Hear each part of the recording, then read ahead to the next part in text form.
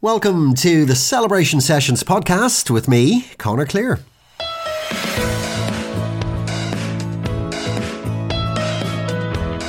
The Celebration Sessions is a podcast about life, loss and love. As a celebrant, I want to look at how we celebrate, how we fall in love, the milestones we mark, and how we can talk about the inevitable loss we'll meet along the way. This is my exploration into the beauty of it all. And it's my reminder to make the most of the important times and how important it is now more than ever to celebrate. So thanks for joining me on the Celebration Sessions podcast.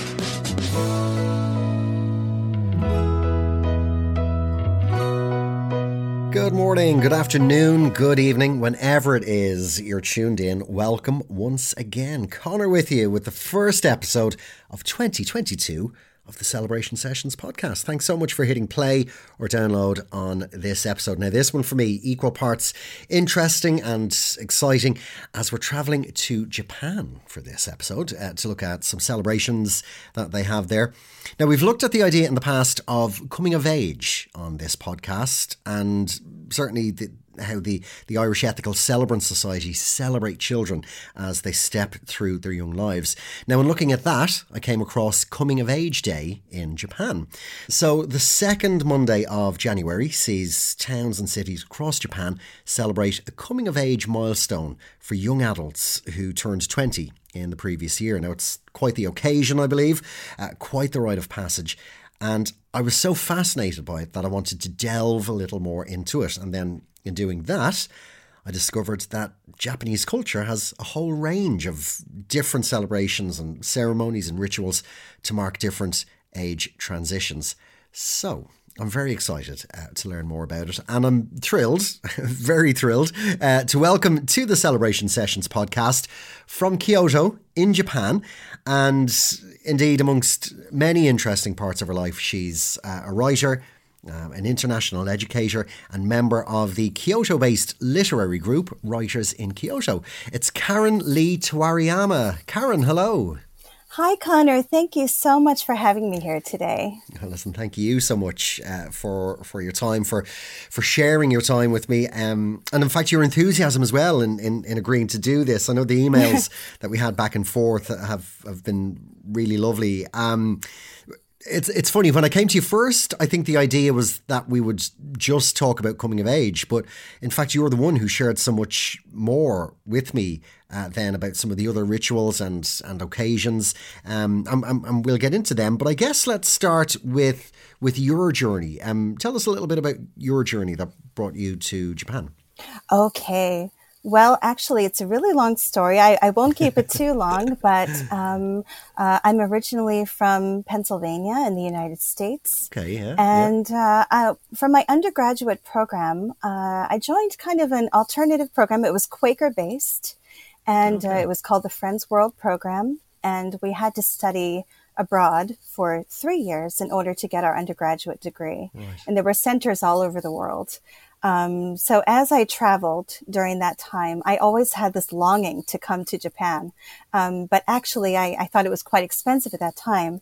But I kept meeting these Japanese people everywhere I went. Okay. When I was in my first year in New York, I met a group of Japanese students studying photography.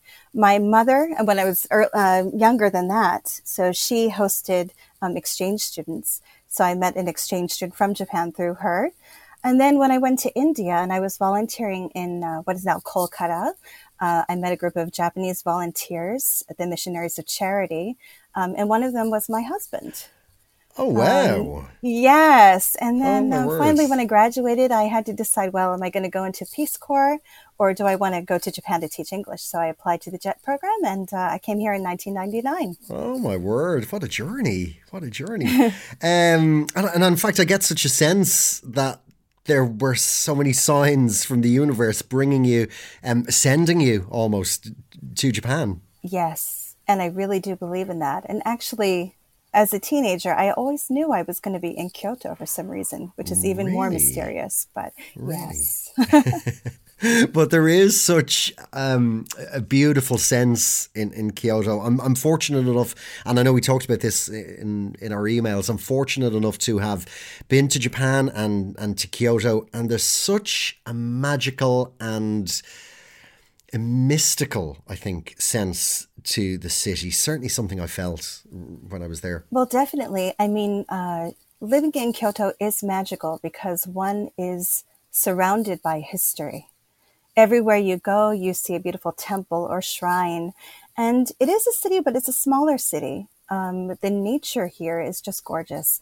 I live about a 1 minute walk away from the Kamo River, which is a river that flows kind of through the center of the city, more kind of towards the east, but right next to the Imperial Palace grounds. Nice, very and nice. the locals go there to walk their dogs, play instruments. You can see beautiful white birds perched in the water, just walking along. It is really magical. And the cherry blossoms bloom. I mean, there are cherry trees everywhere. So word. I do feel very fortunate to be here. I really, really love it here. Oh, indeed, indeed. And hopefully as the world changes and travel opens back up again, I long to be able to get back on a plane and get back to Japan. Even if just to witness something along the lines of, and I'm going to try and pronounce this, Seijin no Hi. Oh, very good. That's exactly how it's pronounced. Oh, wow. Oh, I'm thrilled. So, Seijin no Hi is the coming of age day, the second Monday in January. Give us a little overview then of what exactly this occasion is. Okay. Well, in Japan, the fiscal year and the school year begins on April 1st and goes until, the year ends on March 31st. So like you said, it takes, the Seiji no Hi takes place on the second Monday of January, and it's for 20-year-old. Well, those who turn 20 from April 1st to March 31st of that year. Yeah. So there are many events on that day. Preparation takes place way ahead of time. So women who turn 20 in that year have to make reservations for their kimono. They usually wear this beautiful kimono called furisode, which has long hanging sleeves and sometimes these big white furry stoles. Oh, wow. And they might borrow it from a family member, but they usually rent it, I would say. And they usually have photographs taken ahead of time, commemorative photographs. But on that day, so they will, the females will wake up very early in the morning to maybe get their hair done, to get their kimono put on. Most people do not know how to put on their own kimono, so they will go to get it fitted for. Yes. Oh, so they will go to get it. My mother-in-law is licensed for kimono, but most people don't know. So they'll go to get fitted in their kimono, get their hair done, get their makeup done. The men will usually, sometimes they wear the traditional clothes, haori hakama, like the wide pants. It kind of looks like a kimono for men. But these days they usually wear a suit. But around 12 noon, they go to, like a public hall, like the city hall or cultural center, or maybe some kind of auditorium. This is organized by the city. And I should also say they usually go back to their hometown for this event. So it's kind of like a big reunion with all of their school friends. So they go and they have some lectures by public officials and maybe those who turn 20 before them and those who will turn 20, and then some other entertainment and some fun events like taiko drumming. And then they will maybe go to a shrine or temple to say a prayer. And in the evening, they will go to drink with their friends to celebrate, becoming an adult. Because that's one of the things. So it's a whole day. Yeah. That's one of the things that comes with coming of age, I guess. It's the idea of being an adult and what comes with that. So, for example, you're allowed to drink alcohol from the age of 20. Yes. Yes, so the drinking age in Japan is 20, and also gambling, smoking is 20. Yeah, yeah, yeah. But here's something I wanted to, may I ask you a question, Oh, please Connor? do. Yes, yes, yes. So in Ireland, what is the threshold for becoming an adult? When does one know that they've become an adult? What does it really mean? Yeah. So, yeah, that's an interesting question. And perhaps why I find this celebration so interesting. In Ireland, we don't have an equivalent occasion. You might have an 18th birthday party, but there's no dedicated occasion to becoming a legal adult citizen. When you finish secondary school, you have a Debs, which is a formal ball. You might have a graduation, but nothing in Irish culture or society to say, you're now an adult. In the Christian and Catholic community, we have communion for 8 and 9 years of age, which is a religious rite, and then confirmation at around about 12 years, which in fact is a similar occasion to the bar mitzvah. You become a soldier of Christ. And in fact, as a celebrant, I've been looking at those occasions with my colleagues to see how we can celebrate children in Ireland who may not identify as Catholic, and how we can celebrate that child and the steps forward they're making in life. So look, we're finding new ways to celebrate young people as they develop through adolescence, but no, sadly, I think to answer your question, aside from, the age of across 17 and 18, really to mark the step into legal adulthood, we don't have an occasion, which is a shame. Well, it was the same for me in the United States. As I was thinking about this topic, in the States, we can drive when we're 16. So that was one kind of rite of passage. And then we can vote when we're 18 and then drink when we're 21. But this Seiji no Hi, this coming of age day in Japan is really, really this a very significant threshold into becoming an adult. And in 1945, the age for voting changed to 20. So I think that was, and actually I should say that it's written into the Civil Code of Japan. It was written in the Meiji period that the coming of age started at 20. But it's really significant too that we're talking about this now, because from 2022, the voting age has already changed to 18, but the coming of age, the adult threshold, is also changing to 18 this year. Oh, right. Interesting. So from 2023, January, it will be for 18-year-olds and not 20-year-olds.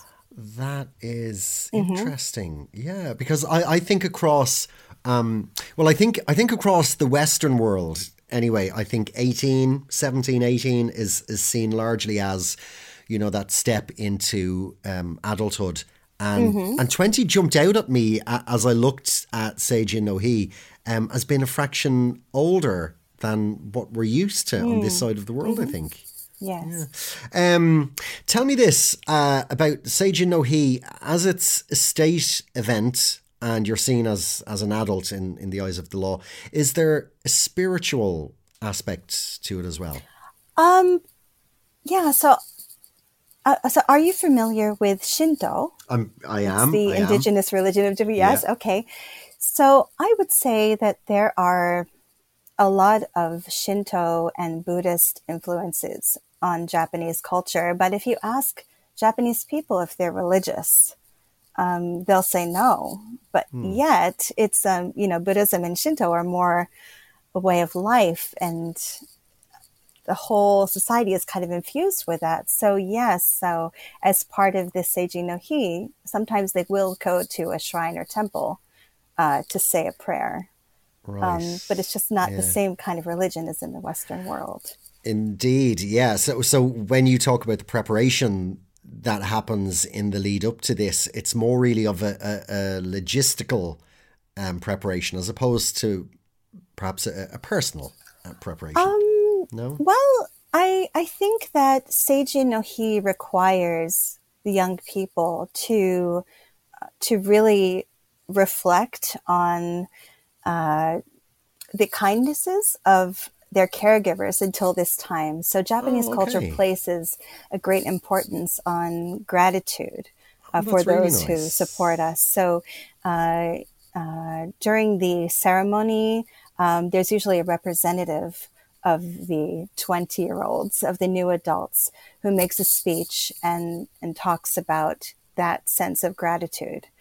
And yeah, I think that that's a really big part of the ceremony in general, ceremony of the whole day, of the whole event.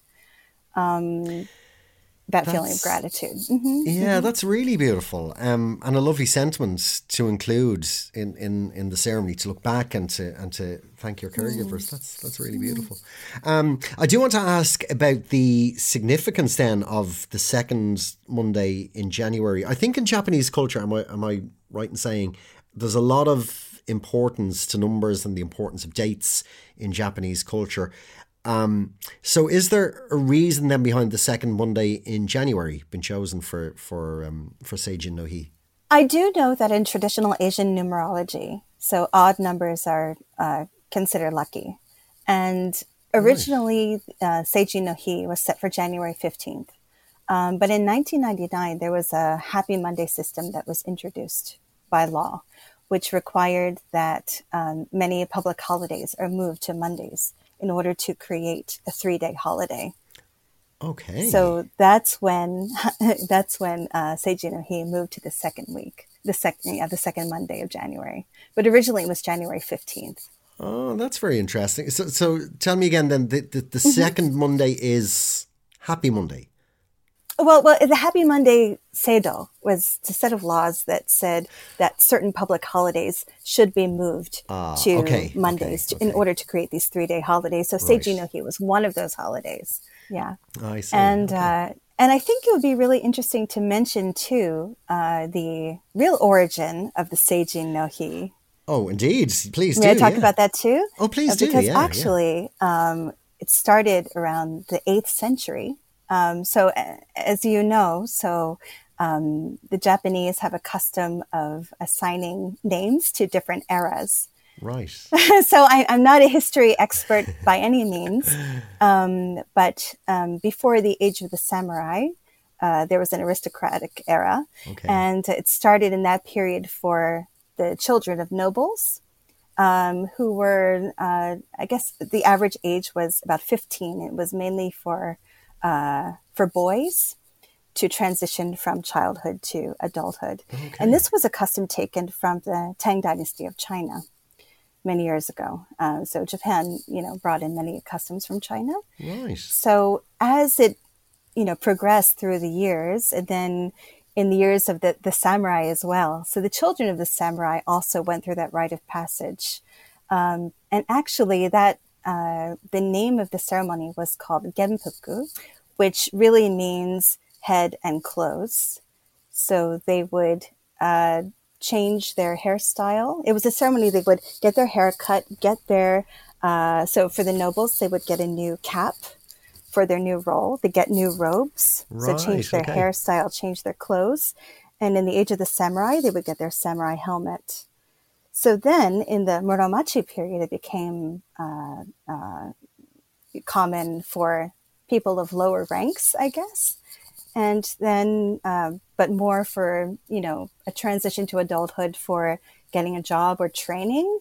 And then the modern day equivalent to Seiji no Hi. And I imagine that evolution has probably continued as well, even within the context of the ceremonial dress as well. The idea that men would wear suits now instead of the traditional Japanese dress. So that evolution continues, I guess, does it? Oh yeah, I suppose so. The more I talk about this, the more I feel bereft in Ireland that we don't have an equivalent ceremony, you know. And in fact, in looking at coming of age ceremonies for the Irish Ethical Celebrant Society, of which I'm a member, one of my roles was to look at the history of coming of age. So I did look at different ceremonies through history, through different cultures, and really to realize how far back they go. This is such a significant step in life, both culturally and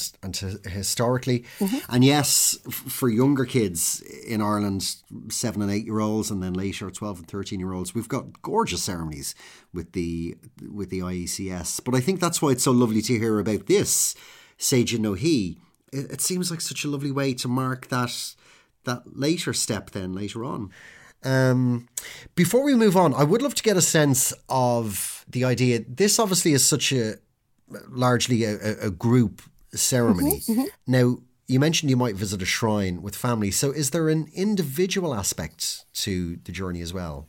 No? Well, of course, everyone does have to choose their own journey. But this Seidín nó Hí is very much a time of coming together as a group, going back to your hometown, seeing your old friends. For example, if you've decided to, so the Japanese public school system is elementary and junior high. So many of those original classmates will separate to go to different high schools, and then you go to university. So you can go back to your hometown, see your elementary and junior high friends, get together, take pictures together, talk together, drink together. So it's that really that kind of cohesive group reunion feeling. That's very nice. Yeah, that's very nice indeed. Well, look, there are a few other ceremonies that I do want to touch on as well, ceremonies you shared with me. Ones that I found so fascinating and interesting. So we might just go through a few of them, we might say chronologically. So if we start with one of the earlier celebrations. Now, again, I'm going to try and pronounce this, so please feel free to correct me. So this one is Acquisome. Acquisome. Oh, come on, Connor. I was so close. Yes. I was so close. Acquisome.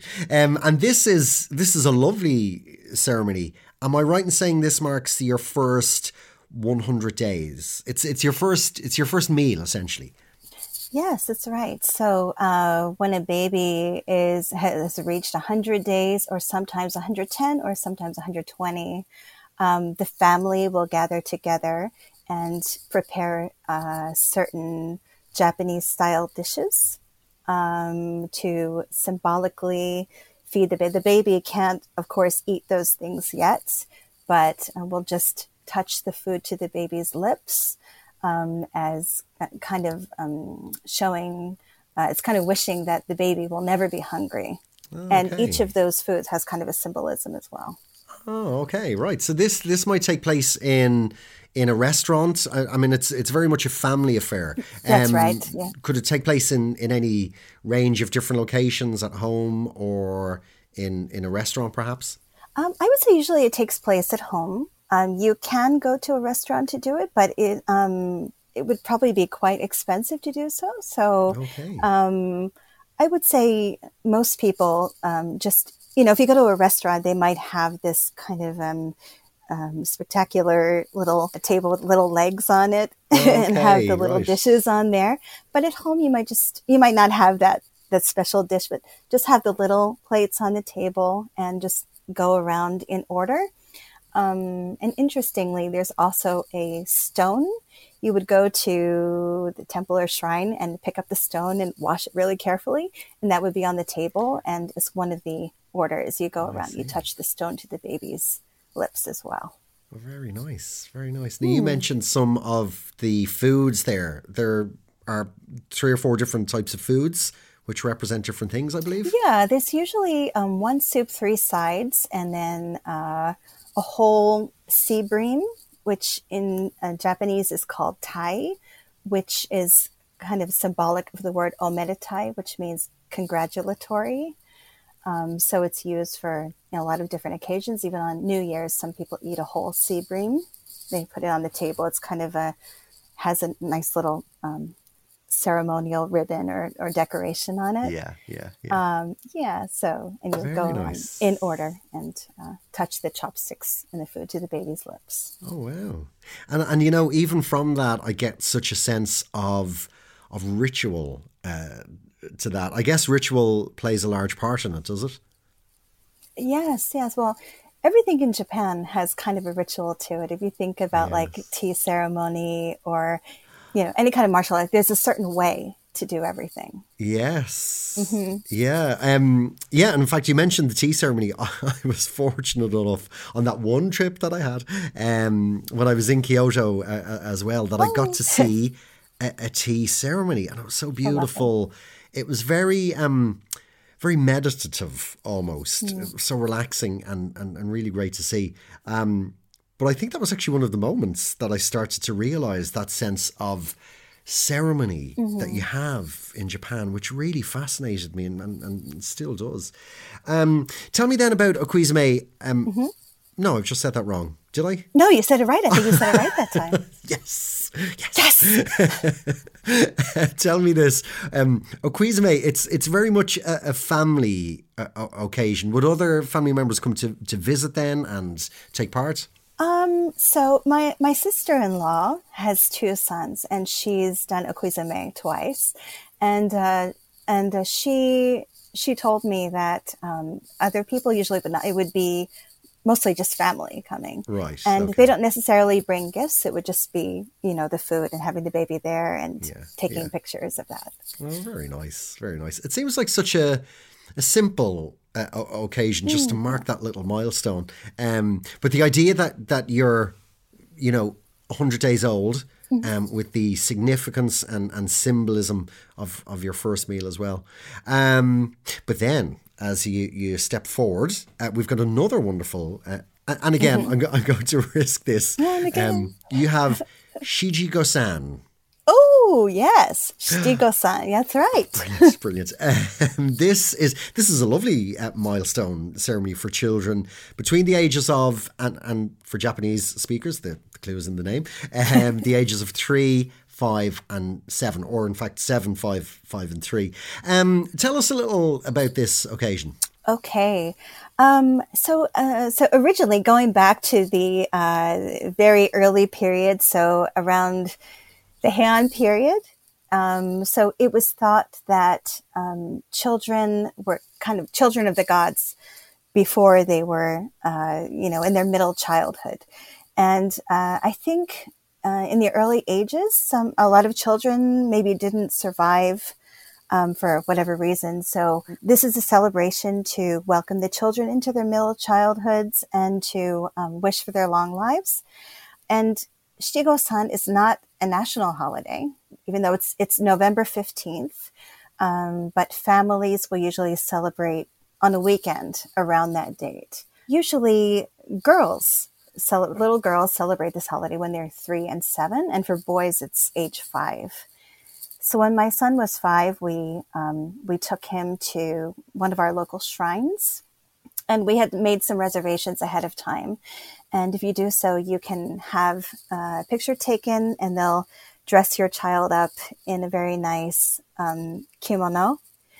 So my son wore this purple haori hakama, and you go in and you say a prayer for the child, for their long life.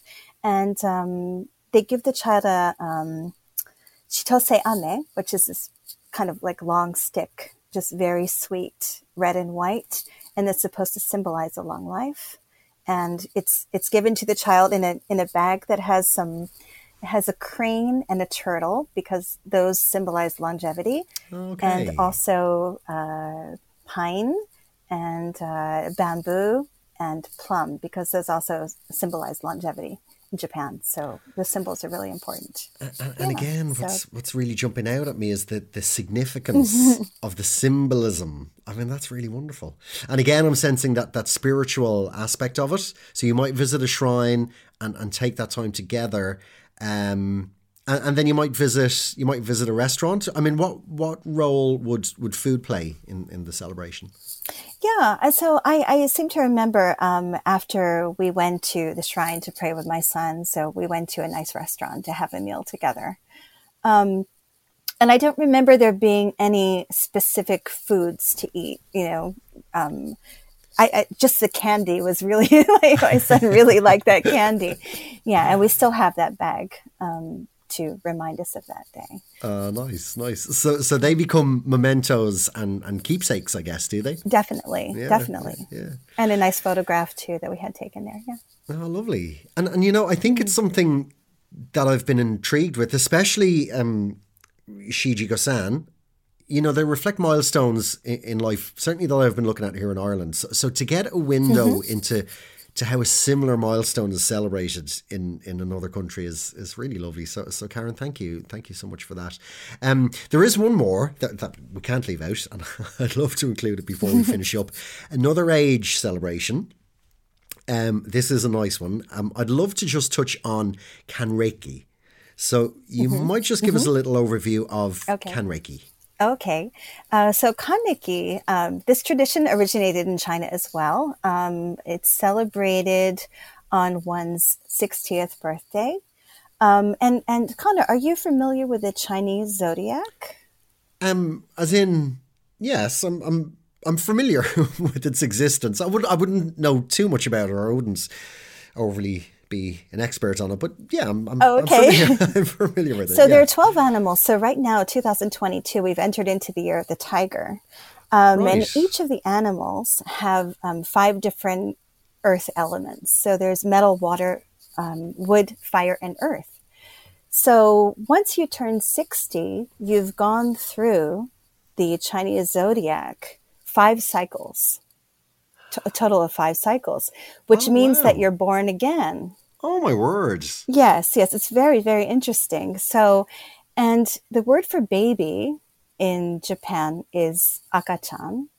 So red has a lot of symbolism in Asia as being a very lucky color, very prosperous color, but it also symbolizes being a baby again, being born again. So the person turning 60 on their 60th birthday will have this special red vest and this kind of bouffant hat. The vest is called a chanchanko. And sometimes they hold a fan. They have this kind of outfit they wear. And so from age 60, it symbolizes, like I said, being born again. And if you have family members, traditionally, you would kind of pass responsibility to them. It's a time to try new things, to reflect on your life. Okay. So yes, that's what it's all about. Now that is interesting, because in Ireland, and I would imagine in many Western countries, we would say life begins at 40. There is that catchphrase. But there's such a beautiful sense then to Kanreiki, then, that actually life re-begins at 60. That's it. Wonderful. That's the idea. That's wonderful. And you mentioned there some of the themes, that idea of reflection and looking back, and that idea of passing on responsibility as well. Does that coincide then at the age of 60? Would it coincide, for example, with something like retirement, perhaps? A lot of companies in Japan have the retirement age at 65. So I think it's changed, if you look back through history, at one time, people weren't living as long as they were now. So 60 really did seem, much older than it does now. Of course, people live so much, longer now. But it is still carried on as 60 because of that Chinese zodiac and the idea of going through, the whole cycle. But what's really interesting too, we talked about Shigo-san and the important symbols being the crane and the turtle and the pine and the bamboo and the plum. And those symbols come up again in the Kanreiki celebration. So you would have those, symbols on either gifts or decorations for the celebration. Interesting. So there is that link there as well. It's that idea of transitioning through the age as well. That's lovely. Yes. Well, look, if I'm fortunate enough to make it as far as 60, I will pay homage to Ken Reiki. I might get dressed up in red and wear a red hat and a red fan. And in fact, what were some of the other items of clothing then that you'd wear as well? Oh sometimes there's like a white fan that's a whole. But the main things are the red vest called the chanchanko and the red bouffant hat. If you look up kanreki, the images even on Google, you can see lots of people dressed up in very good. I'll do that. And in fact, what I'll try to do is I'll have a look online and see what images I can share on the Celebration Sessions Instagram page. It would be great to get visuals on that, and indeed some of the other occasions that we've talked about as well. Karen, I've really enjoyed this chat. I won't keep you too much longer. I'm really appreciative. So thank you so much. And in fact, before we wrap up, I do just want to touch on Writers in Kyoto. You're a wonderful collective of published and self-published English language authors working and living in Kyoto. Tell us a little bit about Writers in Kyoto. Okay. Well, the group started in 2015. It was founded by John Dougal, who's an author of many books about Japan. And since we started, we've had many speakers, many events. We have a writing competition. And originally it was started with the idea of the members being writers in Kyoto, but actually we have members, over 70 paid up members from places around the world. So now it's more than being physically in Kyoto, more being people whose hearts are in Kyoto, who really love Kyoto. That's nice. So, but it's been a wonderful way for everyone interested in Kyoto and everyone interested in writing to come together, because writing can be a very solitary work. Indeed it can. Yeah. I can imagine. Yeah. I can imagine. And I'd love to just mention the anthology as well, a superb body of work that came from Writers in Kyoto. I believe it was published last July. Oh, yes. Thank you. So we have published 4 anthologies altogether. The latest is called Structures of Kyoto. And like you said, it was published last July and edited by myself and author Rebecca Otowa. And 23 contributors about many aspects of Japan. So, yeah, I hope many people will get a chance to read it. Yeah. Oh, indeed. That's fantastic. Well, look, what I'll do is I'll put the links to that and to the Writers in Kyoto website as well. What I'll do is I'll put the links into the episode description. And to the listeners, I really would encourage listeners to go and check that out. Check not only the group out, but the anthology as well, because I did have a look at it online and it is fantastic. And like you say, you articulated it so well there, for anyone whose heart is in Kyoto. And I know if you've ever visited Kyoto, you'll have left your heart there, because it's such a beautiful place. There's one more thing as well that I really want to share with our listeners too. It is the Writers in Kyoto writing competition. Oh, thank you. Yeah, so this year we're having our 7th annual Kyoto writing competition. The deadline is March 31st. We accept submissions from anywhere in the world, up to 300 words. Yes, and we have some really exciting prizes. There's a 50,000 yen cash prize this year. My word. And we've also gotten the support of Kyoto City Hall this year. So the top prize is the Kyoto City Mayoral Prize. And there are all kinds of other exciting prizes as well. So I hope people will consider submitting their work. Absolutely. And it is important to say, certainly for Irish listeners, for example, I know I've a few listeners around the world as well, but this is open to people from everywhere. Oh, definitely. Super. We accept submissions from anywhere, yes. Super. And again, I will put the link into the episode description as well. My brain is already percolating. Like, could I get involved in this? What stories could I tell? Yes, please. What could I share? So what can it be then? Can it be a poem, a piece of narrative perhaps, or? It can be anything, but as long as it's on the theme of Kyoto. Excellent. Well, yes. I will let that percolate in my brain now for a while as well. Karen Lee Tawariyama, thank you so much for your time today. It's been very special to connect with you. I really, really appreciate your generosity of time and your enthusiasm as well in getting involved and sharing this wonderful chat. Hopefully, as I said earlier on, if travel allows us, hopefully I'll be able to get in a plane and return to the stunning city of Kyoto. And if I do, I will let you know and we'll have a sake.